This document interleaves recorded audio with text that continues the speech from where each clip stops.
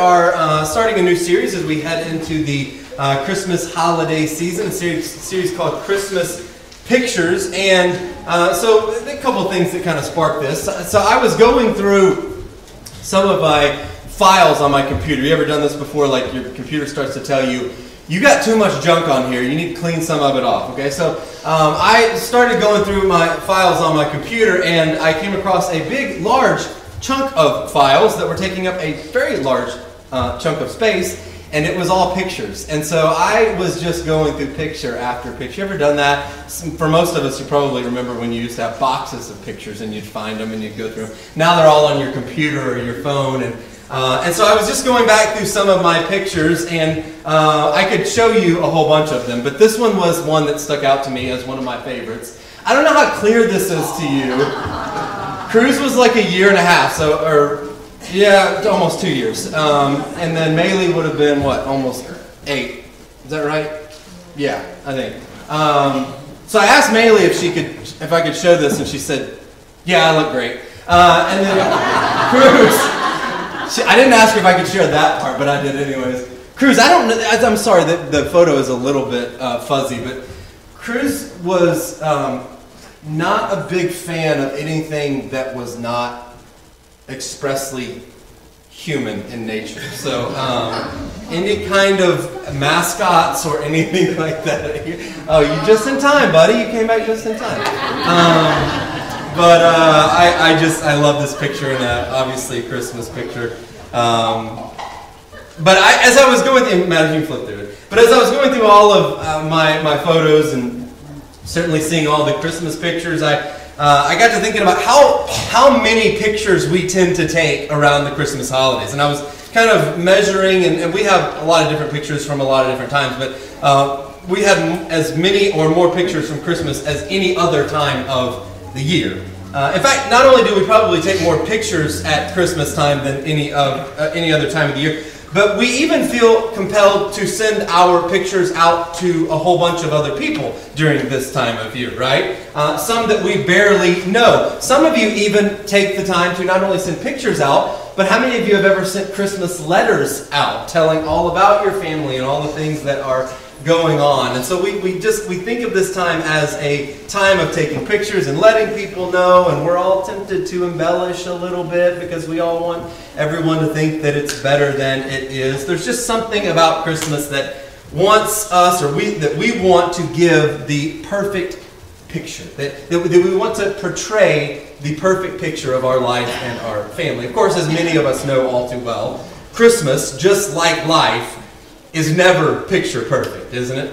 It never goes according to plan. And this year, when you set up all the stuff that you've got going on, there's going to be something that goes wrong. If you're not prepared for that, then good luck. Because something is going to happen. Something's going to go wrong. Not everything is going to be picture perfect. Even that first Christmas, I'm sure those involved didn't view everything as being picture perfect. But the story of the first Christmas does provide us with some perfect pictures.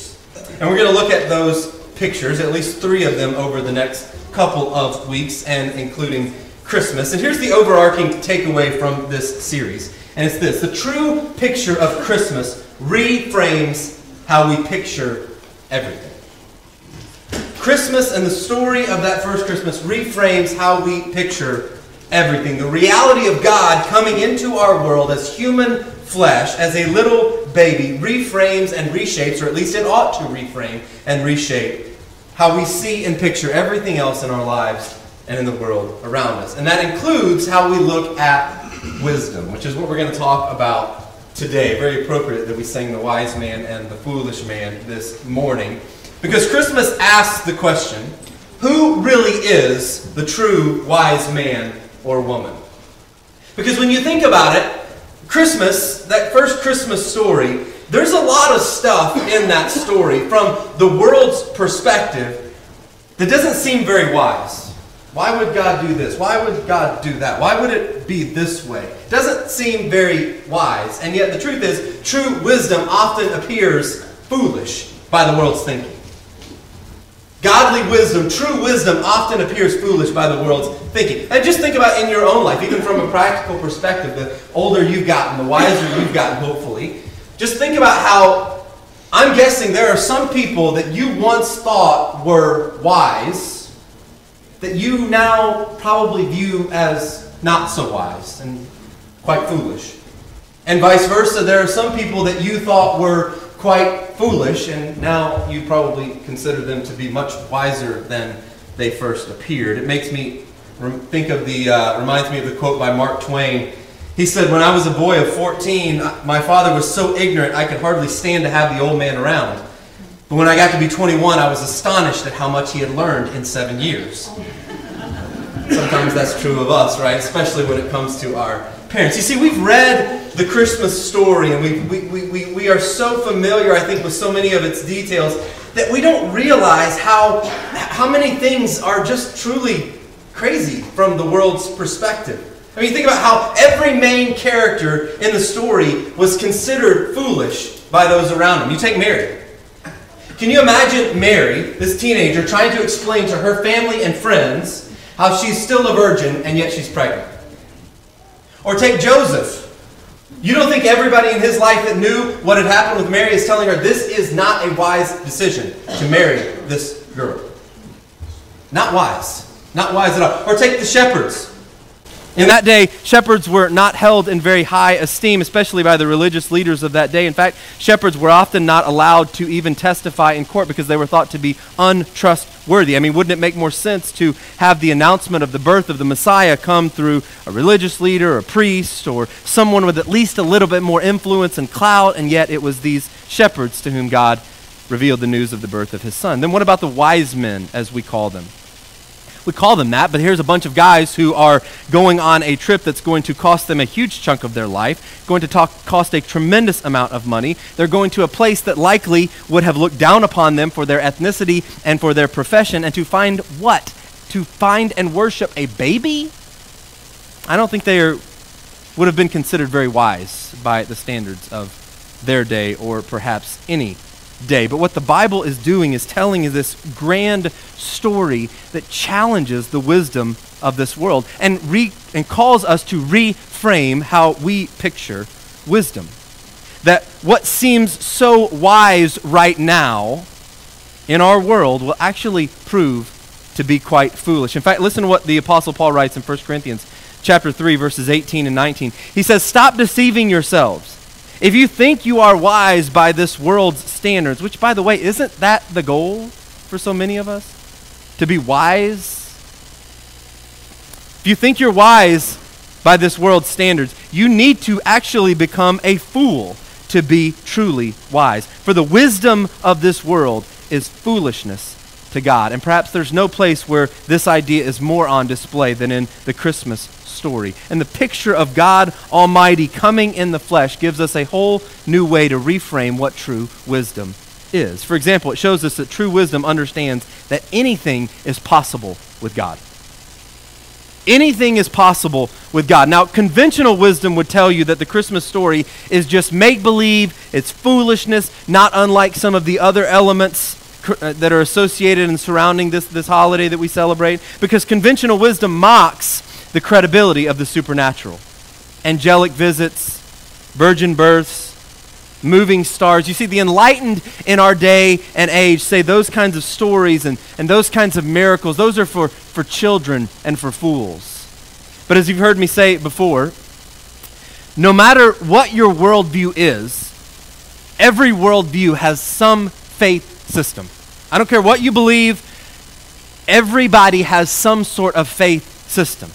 If you believe that this world was, something came out of nothing, you believe that chaos came out of, or order came out of chaos all by itself, you have a faith system, you have a belief system. No matter what you believe, everybody has some sort of faith system. My faith system chooses to believe that we, in this world that we live in, was the creation of an all-powerful creator, God. And if an all-powerful creator, God, spoke creation into existence, then the possibility of miracles within that creation aren't all that illogical. And so you read in places like Luke chapter 1, the angel says to Mary, you're going to have a baby. She says, how can that be? I'm a virgin. And the angel says, the Holy Spirit is going to come on you, and the power of the Most High will overshadow you, because as the angel concludes in verse 37 of chapter 1, nothing will be impossible with God. You see, Christmas reframes wisdom as the capacity to see that God is at work in our world and in our lives in ways that we expect, and also in ways that we may not expect. In ways that are very ordinary, but also in ways that are completely extraordinary, in ways that are natural, and also in ways that are supernatural. And true wisdom acknowledges that my reality is not the end of God's possibility.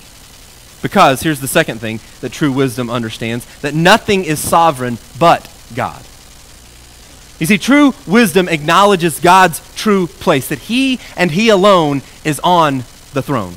Listen to what Matthew writes in Matthew chapter 2. After Jesus was born in Bethlehem in Judea, during the time of King Herod, Magi, or wise men from the east, came to Jerusalem and asked, where is the one who was born King of the Jews? We saw his star when it rose and have come to worship him. Notice they did not ask, where is the kid we came to admire? They asked, where is the king we have come to adore and to worship? We've come this far to worship a king. So what kind of king does that look like? One of my favorite passages. I love this passage. And it's a beautiful passage in and of itself, but it's a beautiful passage of the incarnation of Jesus and really the picture of the gospel and what Jesus has done. It's one of my favorite passages. It's from Philippians chapter 2. And here's what Paul writes, starting in verse 6. Jesus, who being in very nature God, did not consider equality with God something to be grasped or used to his own advantage. Rather, he made himself nothing by taking the very nature of a servant, being made in human likeness. And being found in appearance as a man, he humbled himself and became obedient to death, even death on a cross. Therefore, God exalted him to the highest place and gave him the name that is above every name, that at the name of Jesus every knee should bow in heaven and on earth and under the earth, and every tongue confess that Jesus Christ is Lord, to the glory of God the Father. I love that passage for so many reasons, but not the least of which is that it speaks to not only the kingship and the lordship of Jesus, but also to the humility of Jesus. I mean, you think he's the King of kings. He's the Lord of lords. And yet he humbles himself and becomes a man among men. Flesh. Almighty God taking the form of a little baby, of flesh. You see, Christmas reframes how we picture who is in charge. And let me tell you, the wisdom of this world is not about to worship a baby, and the wisdom of this world is definitely not about to surrender and bow down to some poor crucified Jew. The wisdom of the world says, let me tell you who's in charge. Let me tell you who runs the world. The powerful run the world. The beautiful run the world. The successful run the world. That's who you better bow down to. That's what you better chase after if you want to have people bow down to you and get the credit that you deserve. That's who runs the world. But Christmas says you're looking at it all wrong. So every year around this time, we sing, it's funny, we sing these songs that we don't sing any other time of the year, and they're beautiful hymns, but we sing a song that is so revolutionary that I don't think we actually think about how deep the words truly are. We actually just sang it a few moments ago. It's called Joy to the World. And you probably just skipped right over the line that I'm talking about. The first two lines go, joy to the world, the Lord is come. You know what the next words are? Let earth, what? Receive her King. Think about how amazingly revolutionary that is. Not just in that day and age, but even perhaps more so in our day and age. We don't sing, let earth decide if he is king, or let earth elect him to be king. We sing, let the whole earth recognize her king. Those are truly radical words, and I believe, and I hope you believe, that they are radically true. You see, wisdom wants to recognize the Herods of this world. It always has, and it always will. And these Herods tell us to pledge our allegiance with every tweet and every headline and every news conference and every threat that we see. And yet, I'm telling you, Christmas says that all of those things are pretenders. they're all short-lived. All those tyrannies are short-lived. The earth has its king. And it's foolishness not to recognize him and transfer sovereignty to him. That the coming of Jesus, the coming of Almighty God in the flesh, has inaugurated a kingdom, and it is here right now. Jesus says, my kingdom is here, and the wise can see it. And this kingdom is not going to be undermined. This kingdom is not going to be overthrown. And so what wisdom sings is, Jesus, you have no rival. You have no equal. Now and forevermore you reign. Yours is the kingdom. Yours is the glory. Yours is the name above all names. And the day is coming when wise and foolish alike are going to bow down and sing that song. And so let me tell you, you are no fool to give your unquestioned allegiance to Jesus right now. I know that's not what the world says, but you are no fool. Because the claim of Christmas is not seasonal. You know, in a few weeks we're going to put up the bows and the trees and the whatever that you have out. Inflatables, maybe you have some of those in your yard. You're going to put all those up. But you don't put up Jesus.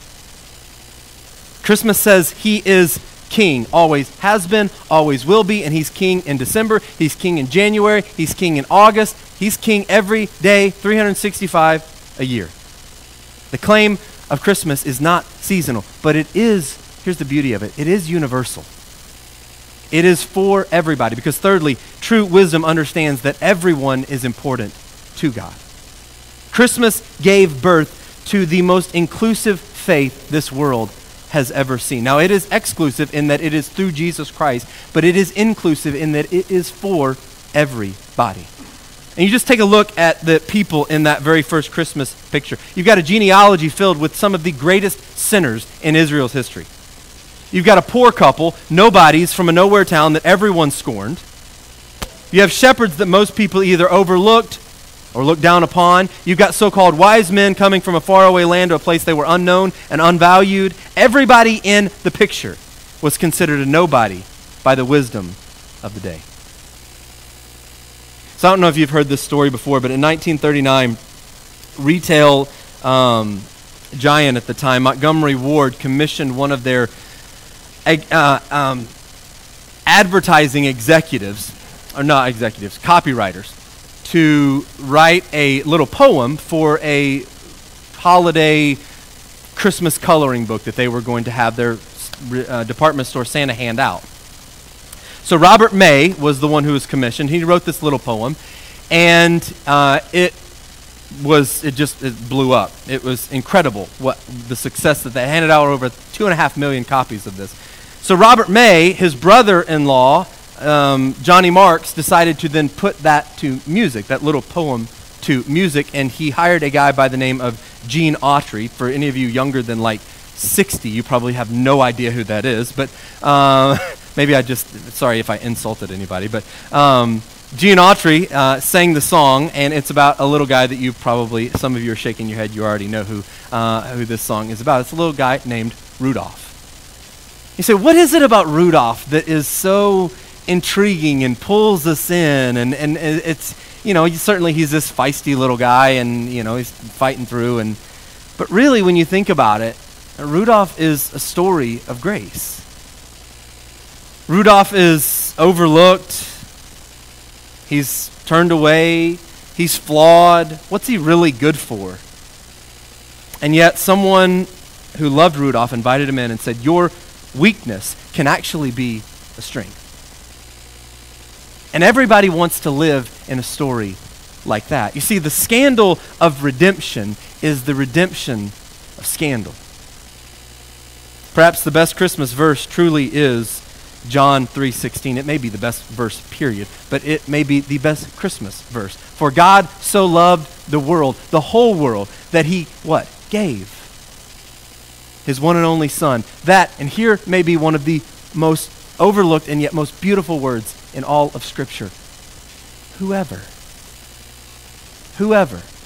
believes in him shall not perish, but have eternal life. As foolish as it may seem, Christmas pictures a God who cares about everybody, no matter what you've done or where you've been Christmas says nothing is too hard for God, and no one is too far from God. Of course, along with that, another thing Christmas does is it gets us to repicture ourselves and to tell the truth that we're not always who we pretend to be. We're not always who our Christmas pictures and our Christmas letters and our Facebook post pretend to be. The truth is we are all in need of saving because we are all equally broken.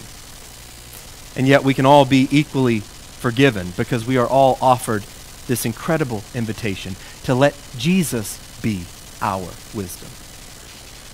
So there was a scientist who won a Nobel Prize in the area of quantum physics, and he was brilliant, and people invited him from all over to give speeches. And so he'd come and give a speech, and he would typically have a chauffeur who would drive him around so he could sit in the back of the car and work on his speech or kind of recite it before he would go up. And so this chauffeur, he ended up having the same chauffeur several times. And finally, the chauffeur said to him, "Doc, I think I can give your speech for you." And the doctor said, "There's no way. You cannot pretend to be me." And he said, I've heard it so many times. I bet you I can do it. I can give this speech. And doctor said, I'll take that bet. So they stopped the car, got out of the car. Chauffeur put on the doc's tuxedo. The doc put on the chauffeur's outfit. They went to the event. And at the event, the chauffeur got up there and he delivered the doctor's speech verbatim. Even more intensity and passion than what the doctor had given that speech. And he got a rousing standing ovation, and the host was so thrilled. He said, we got to take advantage of this opportunity. We've got this Nobel Prize winning scientist here. We've got to take advantage of his presence. Let's ask some questions. The first question was, "Doctor, we've always been confused by why the universe is matter and not antimatter. Do you think some of the recent studies in subatomic particle duality shed light on that conversation?" Chauffeur took a sip of water. He looked straight at that man and he said, "That is the most foolish question I have ever heard. Maybe the dumbest question I've ever heard. In fact, it's so dumb, I'm going to have my chauffeur come up here and answer it for me." You see, we learn early in life to pretend to be wiser than we are. But the reality is we need to look to someone else to be our wisdom. Here's the truth. Wise people look to Jesus. Wise people look to Jesus. He is the word to the truly wise. You see, day after day, we hear message after message trying to get us to buy into the wisdom of this world in terms of who we are and where we came from and what life is all about and what gives us value and what gives us significance and what gives us meaning and what's important. And yet the Christmas story says that is all foolish. Because Jesus is the one who tells you who you are and why you're here and why you matter and what you're to be doing and ultimately where you are going. Because he's not just our Savior. He's not just our sovereign. Jesus is smart. And in him, true wisdom is found. And the day will come when those who were foolish enough to trust him will be honored for their wisdom. Paul put it like this in 1 Corinthians chapter 1, verses 24 and 25. He said, "But to those called by God to salvation, both Jews and Gentiles," meaning everyone, "Christ is the power of God and the wisdom of God." This foolish plan of God, this plan that God would become man and that he'd serve and live and give his life ultimately for sinful man so that his righteousness could be transferred to you and I who are sinners. We don't like using that word, but that's what you are. That's what I am outside of Jesus. This foolish plan is wiser than the wisest of human plans. And God's weakness is stronger than the greatest of human strength. And that is why wise men and wise women still do whatever it takes to find Jesus and worship him.